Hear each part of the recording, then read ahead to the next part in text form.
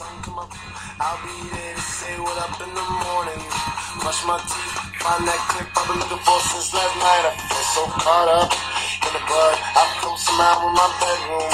Turn around, see myself in the mirror, I guess I'm cool. And those happy thoughts in my head, I'm feeling like I'm Peter Pan. Minus the tights in the first, happy to see how far I've come to the same place. If you can, my dreams, imagination, perfectly at peace.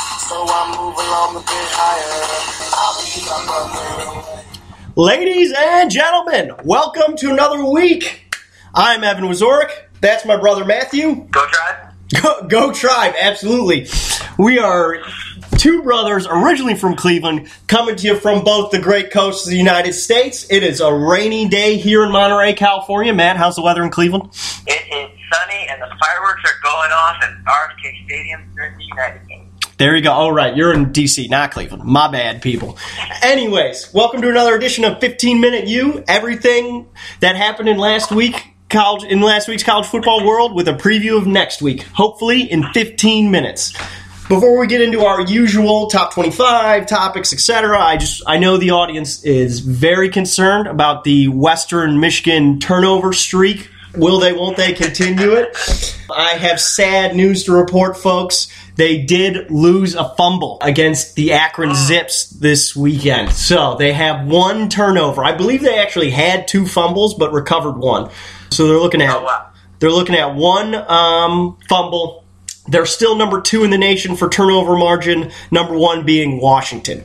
Anyways, let's move into top 25. Let's see these changes for this week. Just a quick editor's note. The Big Ten still has 4 teams in the top 10. We'll be circling back to this later, but go Big Ten. So first things first, drastic changes, newcomers, who are the movers and shakers? Well, Michigan had a bye week.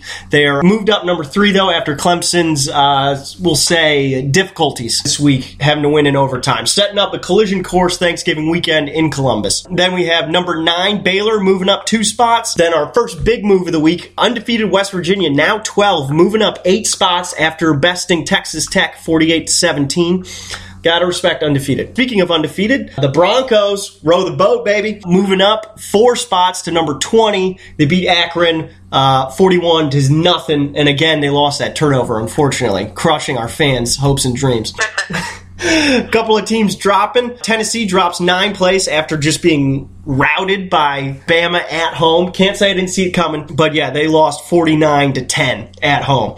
Lane Kiffin revenge there. Right? 49. Well, is it revenge? Stomping ground. Is it revenge, though? He was like, nah, fuck you, I'm out. Like, that's not revenge. That's being a dick. He only worked there for about a half hour.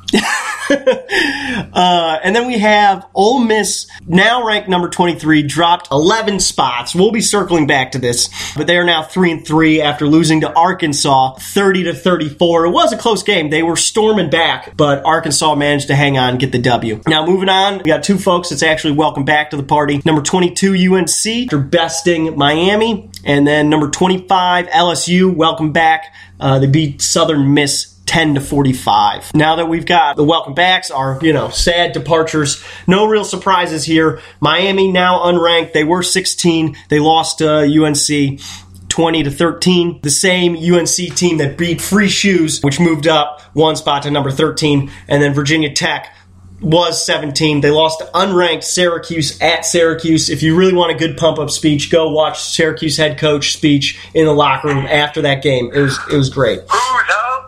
Whose house? Our house.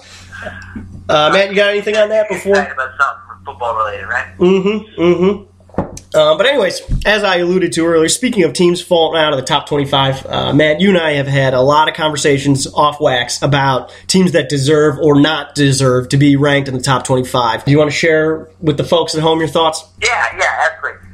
Who knows how long this has existed? Probably forever. But I think one thing that you and I have talked a lot about this season, just like the absolute bias that's given towards Power 5 teams being absolutely ranked, much higher than they should be. So, of course, it's going to happen at the beginning of the season because nobody's played yet, but we're at week 7 and week 8 now. During the season, in my opinion, the best data that college football has to decide where to rank teams is when they're playing head-to-head. Yeah. Unfortunately, in the AP and in the coaches poll, we've consistently seen this head-to-head data be ignored. And I want to take a look at two specific examples.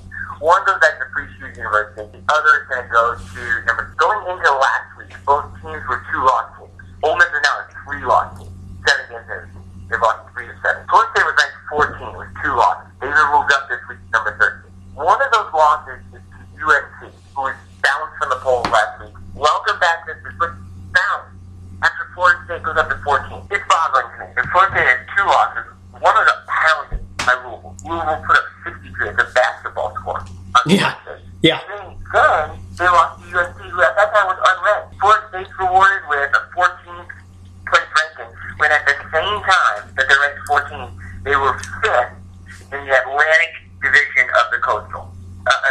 It's outrageous. I'm boggled at that. So, do you know any of those teams off the top of your head that were ahead of them? Just for the folks at home. I don't. I don't. UNC is one of those teams. Yeah, unranked last week. Right.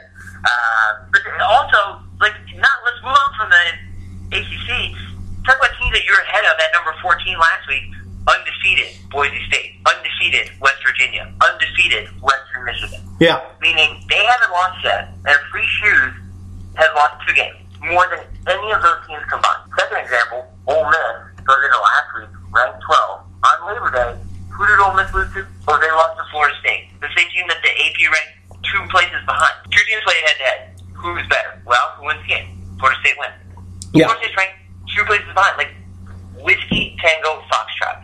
It's like the head-to-head. Is that not a fair consideration? No, I mean, I totally agree. I don't know how else you do it. 2 teams play each other. The one that wins is better. Generally speaking. Might be like a fluke, someone got hurt, but that wasn't the case. I think that this is always how this happens this time of year, kind of later into the season. Power conferences get the bias. They get the higher rankings because, I mean, you can't deny that, yes, overall, certain conferences are better than certain conferences. Agree. And the unfortunate thing is we don't get enough interconference play, in my opinion. You get these biases because they don't really... conferences playing each other, or do you mean Power 5s playing other Power 5s? That's what I mean. Other Power 5s playing other Power 5s. Agreed. If we had more of that, I think you would see less of this. It's difficult to say when a team comes through the SEC and they're, 4-5, if they've, of those 9 games, they've only played SEC teams. Like, how do you really rank that against Big Ten? It isn't... also, it's unacceptable to lose a game in college football, right? And so, yes. And Nick Saban has advocated for this. Power 5 only play Power 5. So, if in that Saban scenario, it would be acceptable then to lose non-conference. It would have to be, right? If you have all these top 10 matchups, only one team can win, and absolutely. You can't be put on some castaway island if I lose a game. Absolutely. So this is, speaking of all, we're kind of hinting at this. The Saban scenario, I don't think is quite fair because how can other teams come up and be better? How can you get the Boises? How can you get the Houstons? So this is all kind of... This is all kind of alluding to and touching on what conferences are the best. Let's go through the best conferences in the scenario right now. And I think, hands down, Big Ten. Correct? There's no argument. Agreed. We're Big Ten homers. People would disagree with us for those biases. But second week in a row, 4 teams in the top 10, and you actually have your second-tier team, Wisconsin, playing tough against Michigan and Ohio State. Mm-hmm. Unlike where you're like Tennessee, they're the second-tier SEC team gets blown out at home by Alabama. Absolutely. That's not comparable. Yeah, no, not at all. So then, in my opinion, the next 2 conferences are the ACC and the Pac-12. I think you can make an argument for either being in that second spot. I'm going to lean towards the ACC. I would certainly accept arguments for the Pac-12. So my question to you, who's number 2 conference, and what's the drop-off between the Big Ten and whatever conference you think is number 2? I don't think the drop-off's big, because I think there's only 3 good teams in the Big Ten right now. Sparty was exposed against Northwestern. Iowa stumbled their way to a mediocre record. So I think it's Wisconsin, Michigan, and Ohio State are the only real contenders out of the Big Ten. But it's 3... Not Nebraska? A lot of conferences. Good point. That's fair. Nebraska's undefeated. We should give them a little bit more. That would even add to the Big Ten. We'll see. They have not played anybody yet. They do play Ohio State, so we'll see what the outcome of that is. I would actually put you in... I think it's the Big 12. That's the next best conference. Really? Wow. Everybody in the ACC has 2 losses. Everybody in the ACC has 2 losses, except for Clemson and Louisville. Louisville, including free shoes as 2 odds. So if we look at the Big 12, and we're talking about the Big 10 has 3 strong teams. Wisconsin, who's lost twice, but it's 2 top 5 teams. Okay, fine. Ohio State undefeated, Michigan undefeated, just at 2 or 3 right now. The Big 12, Baylor and West Virginia very quietly are undefeated. And Oklahoma, although bested by Ohio State, is still undefeated in conference play. I don't see another combination of 3 strong teams. You know, as a pack, you got Washington. I have no idea who's next. I have the SEC, you have Alabama, no idea who's next. So I would give it to the Big 12. Okay. I mean, I think that's a fair argument. I think maybe I'm being a little biased towards the top heaviness of the ACC and the Pac-12, but I do think that counts for something. Like, would I rather, I'm looking at it from the perspective of, would I rather, if I was a coach, be in the Big 12 or the ACC or the Pac-12? I got to say I'd rather be in the Big 12 right now. They also don't have a championship game. Which? And we don't have time to go round and round in this, but one thing to think about, like you will consider at home, is, so if it's down to ACC and Big 12, right? Mm-hmm. You take Clemson, Louisville, and Florida State against Baylor, West Virginia, and Oklahoma. In that scenario, I guess I would lean back to the ACC, thinking that Clemson and Louisville are stronger than either Baylor or West Virginia. You have those some respect with their. Yeah, fair. So where do you feel the order is next? Obviously, you and I have some disagreements 2 through 3. Specifically, where does the SEC fall for you? For me, it's number 4 conference after ACC Pac-12.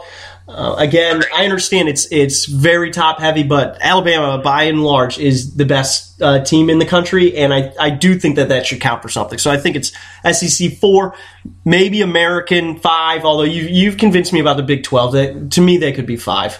I still don't think they're as strong as you say they are. I would actually put the Pac-12 at 5. Interesting. I would go Big 10, ACC, Big 12, SEC, Pac-12 left. Where do you have American Athletic? They have Houston, they have Navy, both ranked. They have South Florida, 6-1, and they have 5-1 Memphis. South Florida, Memphis, we'll see. Houston, I was big on until they dropped Navy, and then in the fourth quarter of yesterday, it is 31-31 against an unranked Tulsa team. So I don't love what I've seen Houston do the last 2 weeks in a row either. We will see. Navy was postponed against ECU this weekend. We'll see what happens there. So you'd put them at 6.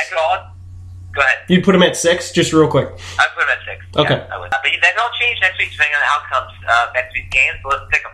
Let's do it. We both returned to our winning ways. You have a 6-1 overall record since we started the pod. I moved up to 8-5-1. So Purdue, man. This week, Purdue. It's West Buffalo. I tried to warn you about that. I thought we were picking home teams. What's that? I thought we were picking home teams. Yeah, except for those guys. I also think that I just saw that their head coach got fired today. Oof. Yikes. So that's how it's going to West Lafayette. Thursday night, though, we will see Miami at Virginia Tech, both now unranked. I'm taking Tech there. I think Tech kind of had a hangover last week. Didn't come back against Syracuse. I do expect them to rebound against Miami in Blacksburg at home.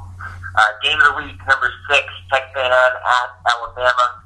I think we'll both go with number 1, Bama. They're rolling. In the great state of Michigan, we have a directional game. Eastern Michigan against Western Michigan. Western's going to continue rowing that boat. Row the boat. In a tight game, Ole Miss somehow managed to still be ranked at 23 at LSU. Because the game is in Death Valley, it's called Death Valley for a reason. Both of us took LSU at home. Yep. Memphis at Navy. Again, your American argument. We'll see what the outcome of this game is. We both took the middies. And then number 10, Wisconsin, is at Iowa.